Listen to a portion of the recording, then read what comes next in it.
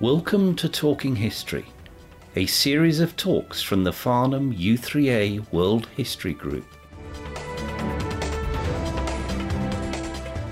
The views expressed in this talk are representative of the views held at the time of the material being discussed. They do not necessarily represent the views of the speaker, the Farnham U3A World History Group, nor the team at the Mr. T podcast studio.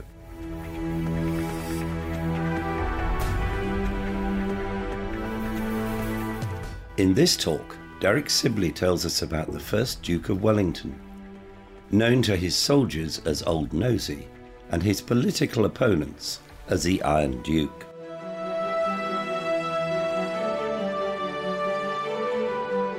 A few things you may not know about Arthur Wellesley, 1st Duke of Wellington.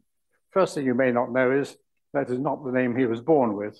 One of the nicknames used by his soldiers was Old Nosey. Now, everyone knows something about Wellington, something about his struggles with Bonaparte, maybe some of the battles in the Peninsular War, Waterloo, and so on. I'm not going to talk about the battles, except to mention them in passing, or to use them to put something else into context. What I am going to do is to outline his military career.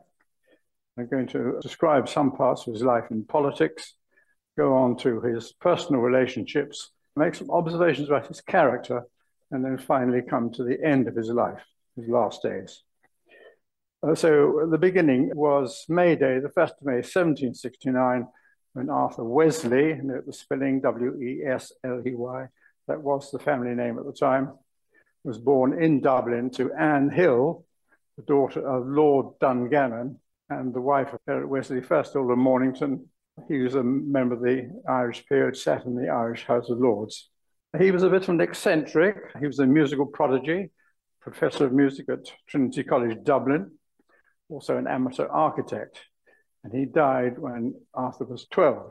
The Wesleys were a Protestant family of English origin, and they had a family estate at Dangan Castle in County Meath and a townhouse in Dublin. Arthur was one of 7 brothers, 2 of whom died before he was born, and he was the middle one of the remaining 5. So in order of seniority, it was Richard, William, then Anne, the only daughter. Well, there was another daughter, Mary, but she died at 21. So Richard, William, Mary, then Arthur, followed by Gerald and Henry. At the age of 12, Arthur was sent to Eton, but he was a poor scholar and no sportsman, and he was removed 3 years later in favor of his younger brother, Henry. And he went to live with his widowed mother in Brussels, and he was sent to the Royal Academy of Equitation at Angers. This was to prepare for a military career, which his mother thought was all he was fit for, referring to him as her awkward son Arthur, food for powder and nothing more. And later, when in his first uniform, she said, anyone can see he has not the cut of a soldier. A bit wrong, really. Angers was more of a finishing school for gentlemen than a military academy. Arthur learned dancing, an essential accomplishment for somebody in his position at that time, fencing, horsemanship, French grammar, mathematics, and military fortifications. Some of those may have been useful, I suppose, later on. He did become a very good horseman, and he hunted his whole life. Richard, the eldest brother, changed the name to Wellesley, a former form, in 1798. From now on, I'll refer to Arthur as Wellington, though he didn't get the title until 1814. He was considered a dull and unintelligent boy compared to his brothers, who were all high achievers. 4 of them became peers, and Gerald became a bishop. In 1786, he returned to England aged 17, and his brother Richard, who was then a junior lord of the Treasury, used his influence to purchase him a commission as an ensign in the 73rd Highland Regiment of Foot, then serving in India. Over the next 5 years, Wellington changed regiments 4 times. It seems that his active participation in any of those is pretty unlikely. But in 1793, he bought himself a commission, borrowing money from his brother Richard, as a major in the 33rd Regiment of Foot. This was the regiment which was renamed at the order of Queen Victoria in 1853, the year after Wellington's death, renamed the Duke of Wellington's Regiment, which remained until 2004, until the Defence Review It was amalgamated with two other regiments to form the Yorkshire Regiment. Also in 1793, he was courting Kitty Pakenham, known as the Longford Lily, or the Belle of Dublin, the attractive daughter of the late second Baron Longford. She was 3 years younger than Arthur, and the families were connected by marriage. Both had townhouses in Dublin, and Dangan Castle was about halfway between Pakenham Hall and Dublin, so the Pakenhams will certainly spend some time with the Wesleys in transit. Kitty's father was dead, so Wellington had to ask her elder brother, Tom, for her hand in marriage. He refused. He turned him down because the Wesleys were heavily in debt, and Tom was not impressed with Wellington's rank of major, which Tom's brother had purchased at the age of 17. The rejection was pretty painful for Wellington, so he determined to take soldiering seriously. He burnt his violin, and he purchased a lieutenant colonelcy, becoming the commander of the 33rd Regiment. In 1794, the regiment went to Flanders, where he saw his first action at Boxtel. He was disillusioned by the poor command and the worse resources of the army, but he later recalled that it taught him what not to do. In 1796, he went with the regiment to India. His career in India was boosted by his brother Richard, who was now Governor General, and younger brother Henry was his secretary. Was this favoritism? In 1799, Wellington participated in the defeat of Tipu, Sultan of Mysore, who reports had indicated was in league with the French in India. After the defeat of Tipu, various troublesome bands of brigands were roaming about and had to be dealt with. And in one operation, a charge of 4 regiments of cavalry, must have been quite a sight, was led by Wellington himself. In 1802, he was promoted to Major General in the Indian Army, aged only 33. In 1803, he successfully commanded an army against the Maratha Confederacy in central India, which threatened the East India Company's expansion. Wellington thought his greatest military achievement was at Assaye, not Waterloo. Assaye is also of interest because nearly all of Wellington's battles and victories were defensive battles. Usually, an attacker requires a numerical superiority to take a strong defensive position. And Wellington had a very good eye for ground. When riding with a companion, he would often play a game of trying to guess what lay over the next hill. So he would select in advance a number of possible defensive positions on dominating ground, often with a reverse slope, forcing the enemy to attack uphill.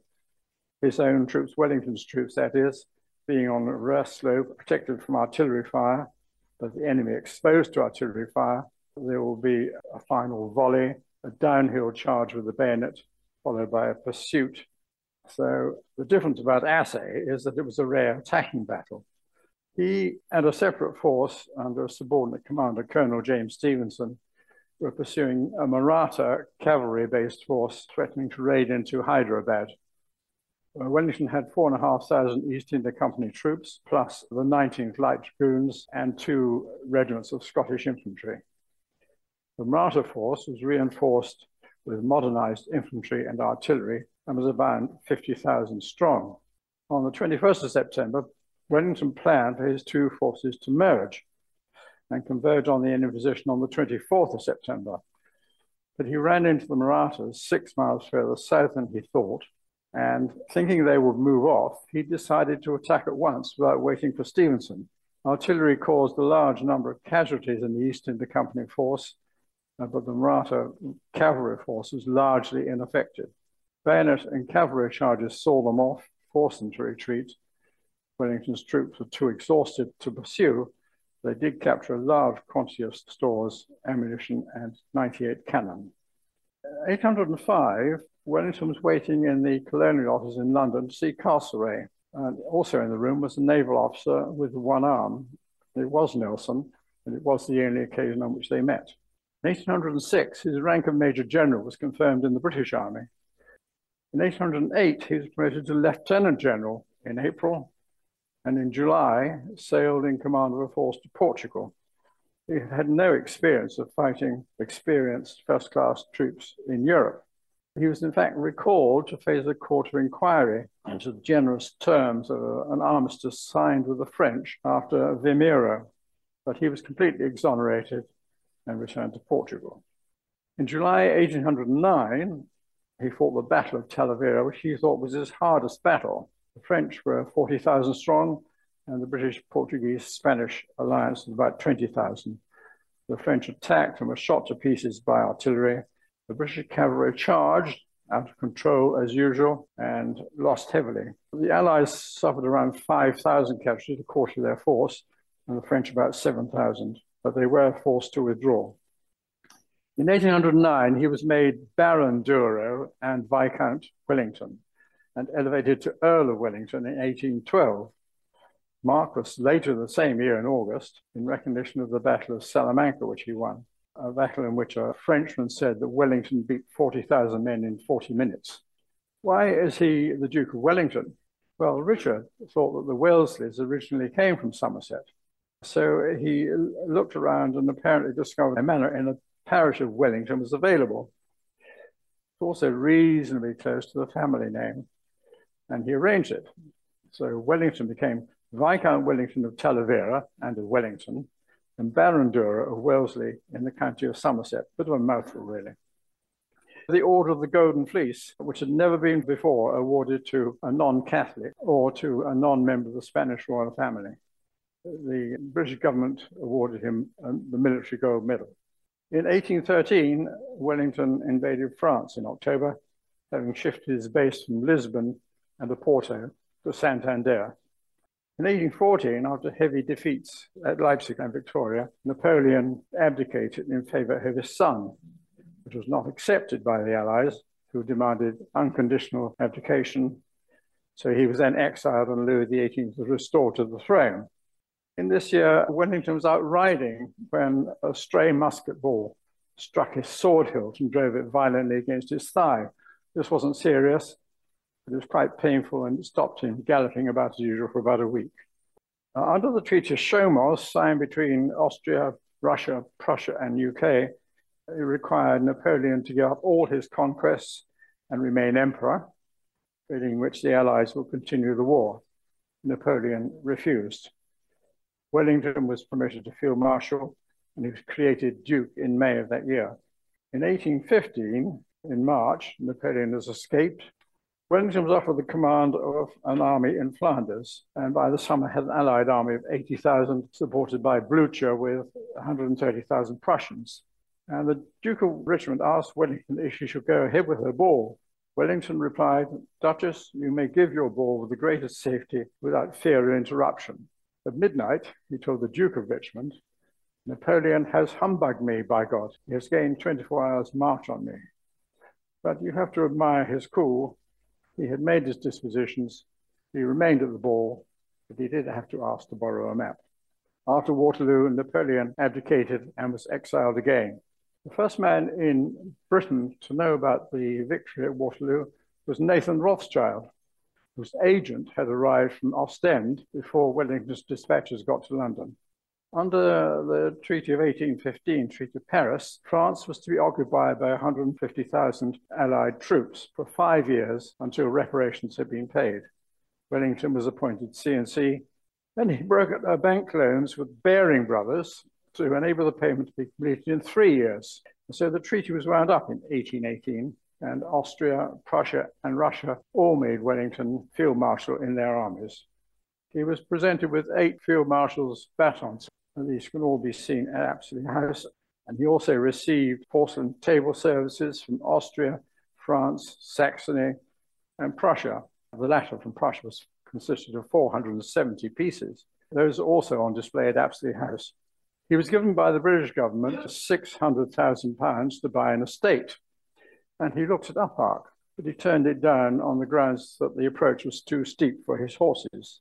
He did buy Stratfield Say in 1817 for £263,000, and he bought Apsley House from his brother Richard for £42,000 in 1818. So he had a bit of change left over, really. Waterloo Day in 1817, the 18th of June, coincided with the opening of Waterloo Bridge, and there was a Waterloo Fair held on the banks of the Thames, and there was a 202-gun salute. Now, bearing in mind that the sovereign gets 21 guns on the sovereign's birthday, why was it 202? It sounds a bit excessive. It was the number of cannon captured at Waterloo. In spite of Wellington's well-known reference to his soldiers as the scum of the earth, he was actually very proud of their achievements. And when the small stature of his soldiers was remarked upon, he replied they would find none who fight so well. He also commented before Waterloo, and referring to a redcoat, it all depends on that article, whether we do the business or not. Give me enough, and I am sure. He paid attention to the circumstances under which soldiers campaigned and required all officers to know the weighted equipment the redcoat carried: musket and ammunition, bayonet and scabbard, haversack, rations, full water bottle, and so on and so forth. Scum of the earth, a well-known expression he's alleged to have used or did use, was a favorite expression of his. For example, it was used by him after the Mary Ann Clark affair. Mary Ann Clark was the mistress of the Duke of York, who was the commander-in-chief of the Horse Guards, and she was found to be selling under-the-counter commissions, promotions, and exchanges. After Ciudad Rodrigo, Wellington heard that 6 soldiers had been dumped out of doors, so he rode 30 miles to their bivouac, ordered them to be carried into the officers' quarters, and went back the next day to check. Found they'd been chucked out again, had been finally brought in, and the officers cashiered. After Waterloo, Wellington spent many hours visiting the wounded and making sure they were cared for. And in 1813, he had provided tents for the troops, who until then normally bivouacked in the open, as well as prefabricated hospitals. The tents were to be carried on army mules, and the officers whose baggage went on the mules were ordered to find other transport for their baggage. However, he did maintain flogging in the army, unlike the French army. He kept it really as a deterrent. The difference between the two armies was that the French was a conscript army and therefore conscripted from all classes across the nation. The British Army was not a conscript army and comprised those escaping unemployment, prison, harsh conditions, poverty, to avoid responsibility of fatherhood, and so on. Wellington once said, "I hate that cheering. If you once allow soldiers to express an opinion, they may on some other occasion hiss instead of cheering." Napoleon and Wellington only commanded armies against each other in the Netherlands. When Napoleon was in Spain, Wellington was in England, and this may have led Napoleon to underestimate Wellington's abilities. Napoleon said of Wellington, he equaled him in everything and excelled him in one thing only: prudence. Wellington thought that Napoleon's presence on the battlefield was worth 40,000 troops, and when asked who was the greatest general of the age, he said, "In this age, in past ages, in any age, Napoleon." Wellington, unlike Napoleon, never lost a major battle, but he was defeated at the siege of Burgos in September-October 1812. He has been besieging the French-occupied fortress at Burgos, but unaccountably only had 3 siege guns with him, though there were 100 in Madrid. The French repulsed every attempt to seize the fortress, resulting in Wellington's withdrawal. So to what can we attribute his success? Operational flexibility, what he called light and quick. That means the ability to move around pretty quickly, but his army was not as good as that the French army was. So operational flexibility and the ability to outthink the enemy. He had developed an intelligence system which was far more sophisticated than any other. And he had a political understanding which allowed him to balance British strategic priorities with the demands of the Allies. He also had a certain amount of luck. The 24 hours before Waterloo saw torrential rain over the battlefield, which became a quagmire. And Napoleon, who had intended to launch his assault, was asked by his chief artillery officer to delay it because the cannon, up to their axles in mud, could not be got into position in time. So the assault was delayed until midday. Napoleon also made a strategic error, really. He had just given Blucher a bloody nose at Ligny, and he assumed that Blucher would withdraw east along his line of communication. But Blucher, 2 wings of his army were pretty well intact. The centre had taken a bit of battering, withdrew northwards on an axis parallel to Wellington's, and he joined Wellington at Mont-Saint-Jean later that day, and through threatening Napoleon's right flank, brought an end to the campaign. As a commander, Wellington was restricted by the politicians. The government often failed to provide enough cash to pay the soldiers and to buy food for an army which was on half rations before Talavera and was sometimes starving, and also money to pay for the wagons and oxen and mules and their drivers. There is a letter to the Foreign Office written from central Spain in August 1812. It reads as follows: "Gentlemen, whilst marching from Portugal to a position which commands the approach to Madrid and the French forces, my officers have been diligently complying with your requests, which have been sent by HM ship from London to Lisbon, and thence by dispatch rider to our headquarters. We have enumerated our saddles, bridles, tents and tent poles, and all manner of sundry items for which His Majesty's government holds me accountable. I have dispatched reports on the character, wit, and spleen of every officer. Each item and every farthing has been accounted for, with two regrettable exceptions, for which I beg your indulgence. Unfortunately, the sum of 1 shilling and 9pence remains unaccounted for in one infantry battalion's petty cash account, and there has been a hideous as to the number of jars of raspberry jam issued to one cavalry regiment during a sandstorm in western Spain. This reprehensible carelessness may be related to the pressure of circumstance, since we are at war with France, a fact which may come as a bit of a surprise to you gentlemen in Whitehall. This brings me to my present purpose, which is to request elucidation of my instructions from His Majesty's government, that I may better understand why I am dragging an army over these barren plains. I construe that perforce it must be one of two alternative duties as given below. I shall pursue either one with the best of my ability, but I cannot do both. 1, to train an army of uniformed British clerks in Spain for the benefit of the accountants and copy boys in London. Or perchance, 2, to see to it that the forces of Napoleon are driven out of Spain. Your most obedient servant, Wellington." That letter is a spoof, but it has captured, I think, Wellington's frustration, exasperation, and contempt for those in London who thought they knew how to conduct a campaign overseas. Perhaps this was an early example of the blob. He also insisted that the army did not live off the land as Napoleon's did. This made the French soldiers very unpopular, but it did make them rather more mobile with a shorter logistics train. Apart from the limitations of the cavalry, Wellington also suffered from a paucity of artillery. At that time, companies of artillery, they were called companies, not batteries, were simply officers and men with their personal arms. When required for operations, they simply drew the guns from a gun park. Horses were bought in, drivers were hired. This is a problem because both horses and fodder were in short supply in Spain, and the horses were often of very poor quality, sometimes replaced by mules or oxen, the latter slow moving, but both of them are much less demanding to feed than horses were. The drivers also were civilians and not amenable to service discipline. The horse artillery, whose role was to support the cavalry, did have fully integrated guns and were much more efficient and very much more mobile. Wellington's military success was also aided by his access to naval power. The supremacy of the Royal Navy gave him flexibility never enjoyed by the French.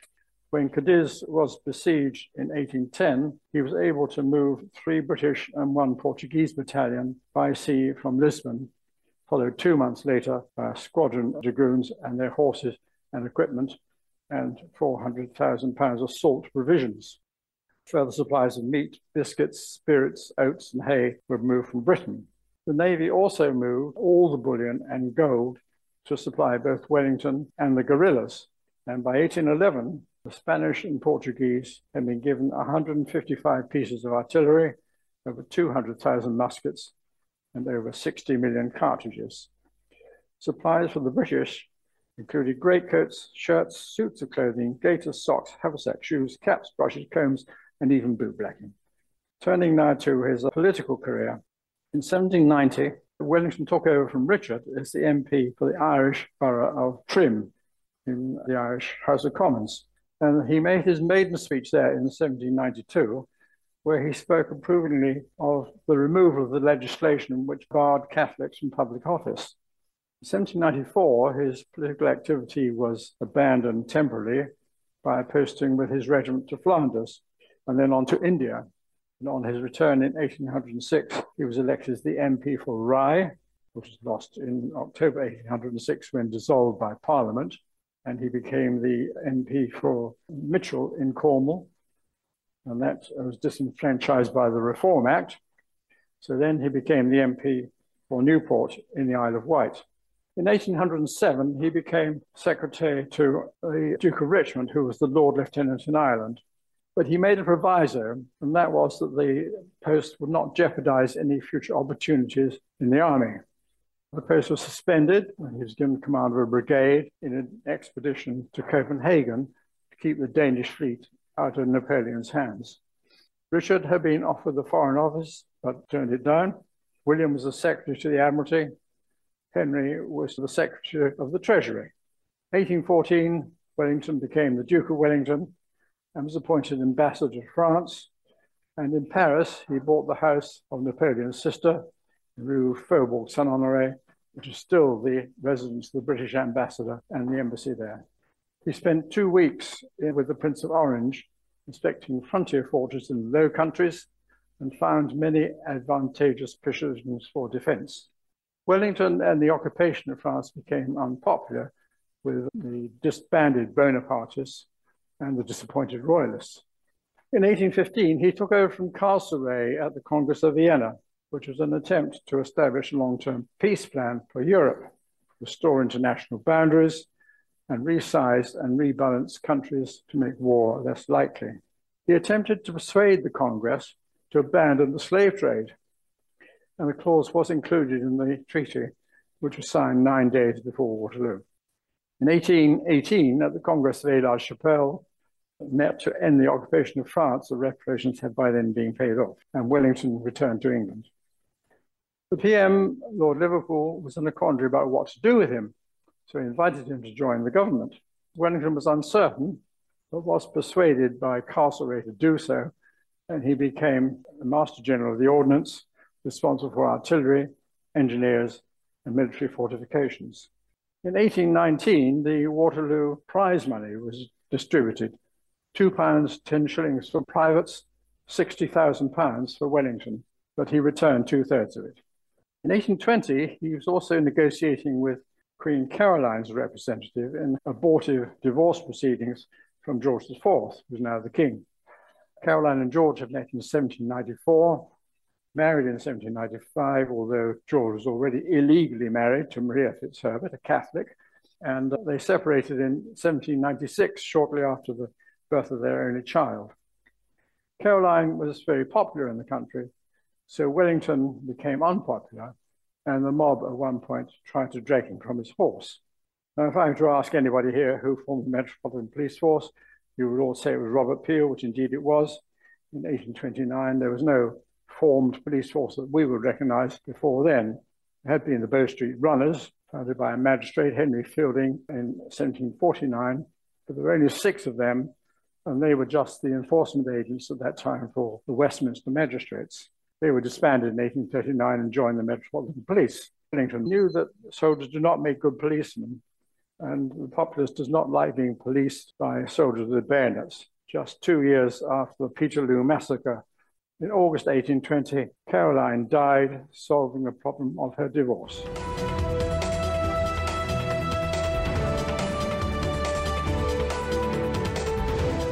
So in 1822, Wellington replaced Castlereagh at the Congress of Vienna because Castlereagh had committed suicide by cutting his own throat. Congress was to decide the Italian question, which was the Austrian occupation of northern Italy, the Greek question to do with the belligerent rights of Greece, and the Spanish question, which was the proposed French intervention in Spain. Well, England wasn't much interested in the first two, but it's obviously adamantly opposed to the last. Wellington fell out with Canning, who had replaced Castlereagh as Foreign Secretary, and he fell out with him over the secession of the South American states from Portugal and Spain, because he, Wellington, felt it wrong at the same time to suppress the wishes for Irish independence. And he's also concerned about Catholic emancipation, of which he was in favour. But Canning won. In 1827, the Prime Minister, Lord Liverpool, had a stroke. Canning and Wellington were both contenders, and the King invited Canning to form a government. Wellington refused to serve, resigned from the cabinet, and resigned as Master General of the Ordnance and as Commander-in-Chief. And he warned George IV not to appoint Canning. Later the same year, in August, Canning died, and he was replaced by Lord Goderich, the government leader in the Lords, who formed a weak coalition government. Wellington became CNC again. Because it was a weak government, Goderich had to resign 5 months later, and Wellington was appointed Prime Minister in 1828. He did make one condition, though, and that was that the government would remain neutral on the question of Catholic emancipation. In 1828, O'Connell, leader of the Catholic Association, was elected on the 5th of July to represent County Clare, but being a Catholic could not take his seat. Wellington feared that others so elected could also be deprived of a seat. So he persuaded George IV to allow Parliament to debate the issue. Wellington ensured the passage of the bill removed the restriction. This was unpopular with the King and with many of the public. As Prime Minister in 1828, after the death of Lord Liverpool, he was opposed to the Reform Bill and became a hate figure, and the mob stoned Apsley House. The winter of 1828-1829 saw severe economic distress in the country. There was a depression in industry after the war, collapse of agricultural prices, and the hated Enclosure Acts. Wellington refused the advice of his agent to enclose a common near Stratfield Say. He had been instrumental in the founding of King's College London, and the Earl of Winchelsea had published a letter suggesting that Wellington had associated with the founding in order to obscure his real opinions about Catholic emancipation. Wellington challenged Winchelsea to a duel, which was fought at Battersea. Winchelsea did not fire, and Wellington aimed to miss. I suppose honour was satisfied. On the 2nd of November 1830, following an uncompromising speech, Wellington refused parliamentary reform. On the 16th of November, the government was defeated and Wellington resigned. He was very unpopular and the mob broke the windows of Apsley House. In 1831, Russell introduced the Reform Bill, and at that time there were about 200 common seats, which were owned by 100 landowning peers.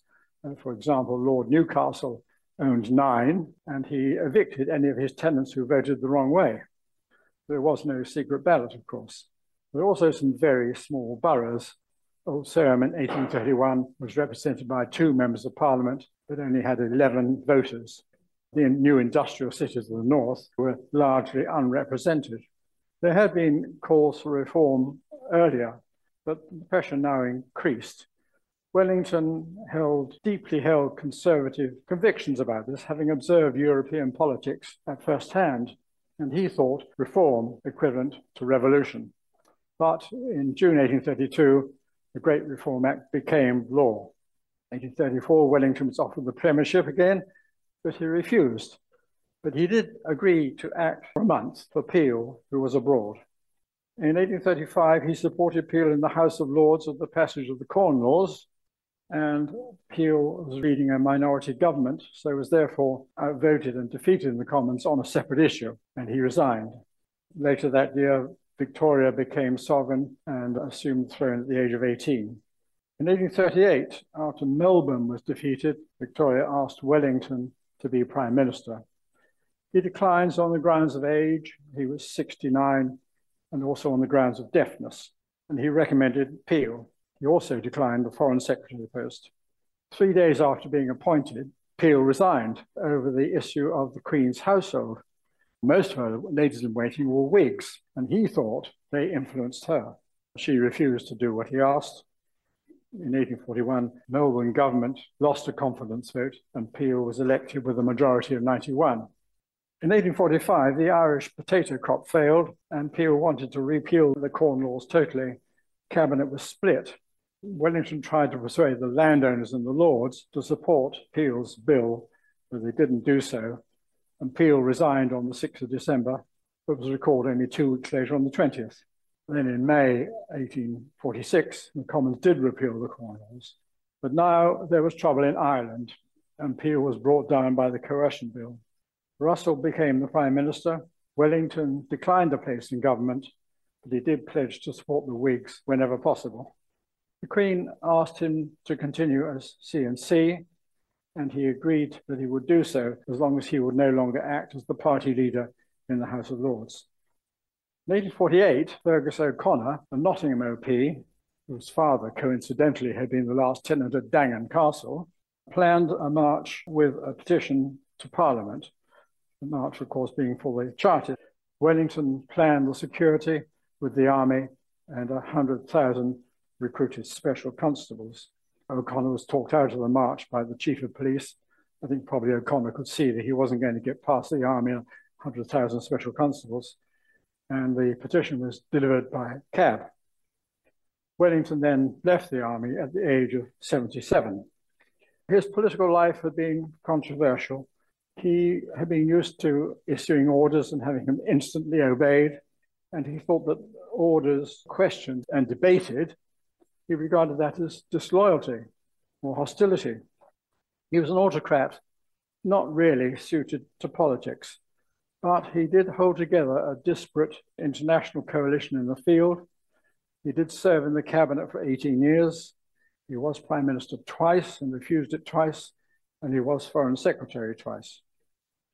He had also been appointed Constable of the Tower of London, Ranger of the Royal Parks, Lord Lieutenant of Hampshire, Chancellor of Oxford University, Constable of Dover Castle, and Lord Warden of the Cinque Ports.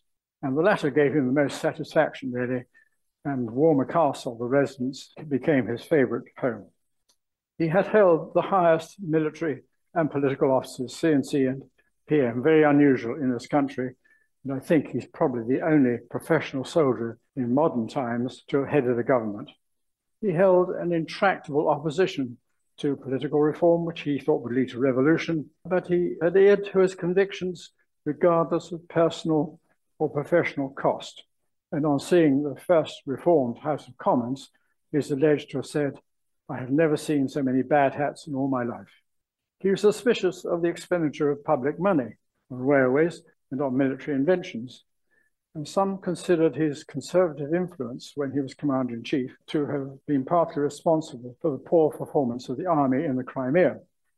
He was quite ready, though, to adopt innovations in his personal life.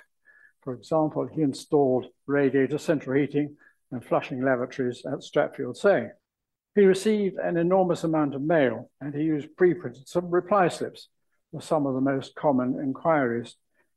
The post-war industrial and agricultural slump resulted in a large number of unemployed veterans, and there was public unrest, and Wellington became unpopular. He was a close advisor to Victoria, who was, however, extremely displeased with him when he opposed a bill she wanted to naturalize Albert and give him rank and precedence after her for his lifetime. He also voted for an allowance for Albert of £30,000 when Victoria wanted £50,000. She would not invite him to her wedding, but she did ultimately relent. Turning now to his personal life. After rejection by Kitty Pakenham in 1794, Wellington wrote to Kitty before embarking for Flanders, saying, "If something did occur to make Kitty and her brother change their minds, my mind will still remain the same." This is a commitment by an honourable man, I suppose. In India, European ladies were in short supply, and they were all married. But Wellington was involved with a number: Mrs. McIntyre, Mrs. Gordon, Mrs. Stevenson, Mrs. Freese. And the Captain Ehlers commented, "Colonel Wellesley had at that time a very susceptible heart, particularly towards, I am sorry to say, married ladies." In 1805, he returned to England, and through an intermediary, Lady Olivia Sparrow, he renewed his acquaintance with Kitty, who by then was engaged and had suffered an emotional breakdown. Wellington was enjoying himself in London and elsewhere with several ladies, but he wrote to Kitty to propose. Kitty broke off her engagement and, even though uneasy, accepted. Wellington travelled to Ireland. They met and married in Dublin in less than a week. He is said to have remarked to his brother Gerald, the clergyman who was going to marry them. She has grown ugly, by Jove. She was rumoured to have had smallpox, but I'm not sure that's true. Wellington was 37 and Kitty was 34. So why did he marry her? Was it pride after a rejection? Or was it an honourable man after his promise to her? The marriage was never happy. Wellington was soon and continually annoyed by her mismanagement of the household budget and by her debts. They had nothing in common except the children, whose letters to her from Spain were short, terse, and infrequent. She adored him, but she could not bring herself to take any interest in things which were of interest to him. They had nothing in common except the children. Their first son, Arthur, was born in 1807 and Charles in 1808. In 1830, Kitty's health deteriorated, but her relations with her husband improved, and he was very attentive and kind to her until she died at Apsley in April 1831, after which the crowd attacked Apsley in sympathy with the Duchess. Wellington was now the most eligible widower in England. He had certainly been unfaithful. There were rumours in India and in the Peninsula, both before and after his marriage. He had become involved in 1808 with Harriet Wilson, a well-known London courtesan, who was also known amongst his contemporaries as the Beau, that's B-E-A-U. There were others. Wellington thought Arbuthnot a sensible woman. She was not a romantic, possibly the only woman to ever refuse an introduction to Byron. She was interested in political discussion. Many of these were probably just dalliances or flirtations. We will never really know. But we do know that on the evening of the 15th of June, which is the night before the Battle of Quatre Bras, he gave Georgiana Lennox a small miniature of himself which he had commissioned. Another close attachment was with Lady Frances Webster, and was a affair in the early 1820s with society beauty Lady Charlotte Greville. He also wrote 390 letters over 17 years to Miss Anna Maria Jenkins. She was a harpist and a religious zealot who had first written to Wellington in 1834.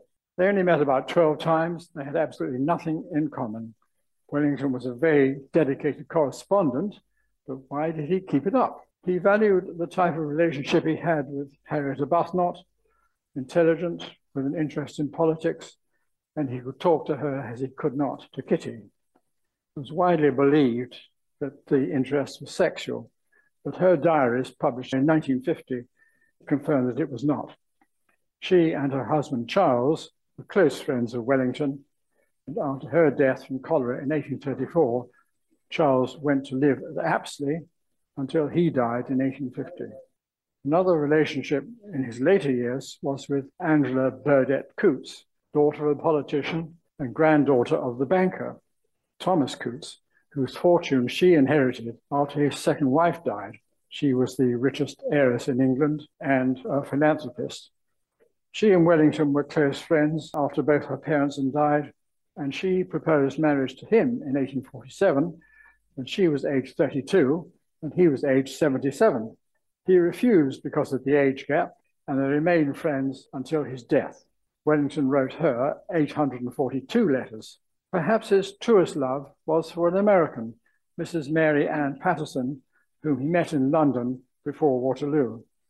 She's the only woman for whom he begged favours, including risking his own reputation by introducing her to the Prince Regent. After failing to get him to the altar, which he would not contemplate whilst Kitty was still alive, she married Richard in 1825, much to Wellington's chagrin. Harriet, Countess of Granville, in Paris with her husband after Waterloo, wrote in her diary, "The fact is that I really believe the Duke finds so few women that do not make up to him." So one visitor in London in 1848 was amazed to see well-bred ladies stretch out a hand to touch the hero as he passed down the stairs. Lady Georgiana Fane loved him her whole life and preferred to die a spinster if she could not marry him. After Kitty died, a dozen ladies pressed their claims, but Wellington preferred his freedom. He thought men generally inferior to women, which is perhaps surprising at that age when women were so subordinated, and perhaps surprising from a man like him. He gave away a number of his friends' daughters and said, "I have an immoderate number of godchildren." At 80, He was out with the Harriers, shooting pheasants at Stratford, say, riding 20 miles a day and walking in the dark with his pretty ladies. Probably by now got some idea of his character. He never secured support by sinecures, and he did not delegate. He thought that if he himself did not direct matters, things would go wrong. When acting for Peel, when Peel was out of the country in 1834, he was the Premier at Number 10. He held the Home Office, the Foreign Office, the Colonial Office, and Horse Guards. He had an enormous correspondence, which he always answered promptly himself. He had a complete lack of pride. On one occasion in the Peninsula, a staff officer was sent to a large estate to procure forage. He came back empty-handed, and when asked why, he said, "I was told I would have to bow to the noble owner, and of course I could not. I suppose I must go myself," said Wellington. And in a few days, forage came pouring in. How did he do it? "Oh, I just bobbed down," he said. He was selfless, scrupulous, incorruptible, of total integrity. He believed in loyalty, duty, the proper order of things. His room at Warmer was small, irregularly shaped, contained a wing armchair, a bed with a horsehair mattress and pillow, some copper cans and a wash basin, a towel horse, a desk, some tables, and a bookcase. His virtues were truthfulness, courage, honesty, fairness, simplicity. He had no personal ambition. He twice refused the premiership. Really, his position put him above party, almost above politics. He was devoted to soldiers, and they to him because of trust both ways. Old soldiers who greeted him in the street would be given a sovereign from the purse he kept for the purpose. There's no doubt of Wellington's idea of duty, but Napoleon wrote to his brother, "Never forget that your first duty is to me, your second is to France." Wellington never rested on his laurels. So now we come to the end. Between 1835 and 1847, he had a number of seizures, strokes, and fits. And at the beginning of 1849, the London Standard reported that he had died. Not true. He did die peacefully at Warmer Castle on the 14th of December, 1852, aged 83. Public attitudes had by then softened in spite of his divisive political career. Tennyson described him in a poem as the last great Englishman, which at the time he undoubtedly was. When lying in state at the Royal Hospital in Chelsea, a number of people were crushed to death in the great crowd who attended. There was a grand state funeral. Soldiers from every regiment were in the procession from St. Paul's, and the crowd was estimated at 1.5 million. There's a description of the cortege, yet in the end, it was neither like a wake nor anything else anyone had ever known before. After a wet, blustery night, the sun suddenly shone upon 1.5 million people lining the route. They were packed together at windows, on rooftops, in trees, to watch the incredible cortege, great dignitaries of state and church in their splendid coaches, marching bands with trumpets and kettle drums, officers carrying the Duke's standard, guidon, banners and banneroles, and 83 chosen pensioners who joined the procession on foot at Charing Cross. A black mourning coach containing blue mantle and rouge dragon, their brilliant tabards worn over mourning cloaks, then the Drake's servants in another mourning coach, followed by representatives from the Tower, East India Company, Trinity House, Cinque Ports, Border Wardens, Oxford University. Prince Albert in a coach and six, Lord Anglesey carrying the Duke's British Army baton, and distinguished foreigners with the batons of their respective countries. Now at last appeared the ducal coronet, borne by Clarence Sir King of Arms on a black velvet cushion, the pallbearers in 2 mourning coaches, the band of the Grenadier Guards, and the body placed upon a funeral car drawn by 12 horses and decorated with trophies and heraldic achievements. The hat and sword of the deceased being placed on the coffin, the huge dray horses borrowed from a London brewery were caparisoned in black up to the eyes. There followed the second Duke in an immensely long mourning cloak with his assistants, supporters, friends, and relatives. Wellesleys and Pakenhams, Salisbury, Tweeddale, Raglan, Burghurst, Cowley, Smith, Worcester, Hamilton, Foster, and 2 Arbuthnot's. As the morning coaches rolled out of sight, all eyes turned towards the Duke's horse, led by John Mears, his groom. The reversed boots hanging on either side brought tears to many eyes, including the Queen's. There was a subdued murmur, in contrast to the profound silence that had greeted the coffin. In St. Paul's, 6 tall candles stood around the coffin, and these same 6 tall candles were used again at Churchill's funeral. Catafalque, which you can see at Stratfield Say, weighed 18 tons, and it dwarfed the coffin. I think that Wellington will scorn such ostentation, really. The newspapers were almost unanimous in their emphasis on duty to the Crown and country. Wellington had more than once described himself as the retained servant of the sovereign.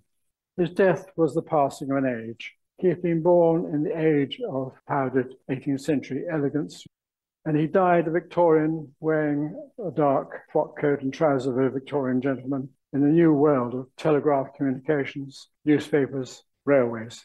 There are 21 monuments to him. The nearest is at Aldershot. There's one at Stratfield Say, one in the Blackdown Hills, which if you have the energy, you can climb inside up 232 steps. There's one in Oporto, one is in St. Paul's Cathedral, and there's one of his horse, Copenhagen, at Stratfield.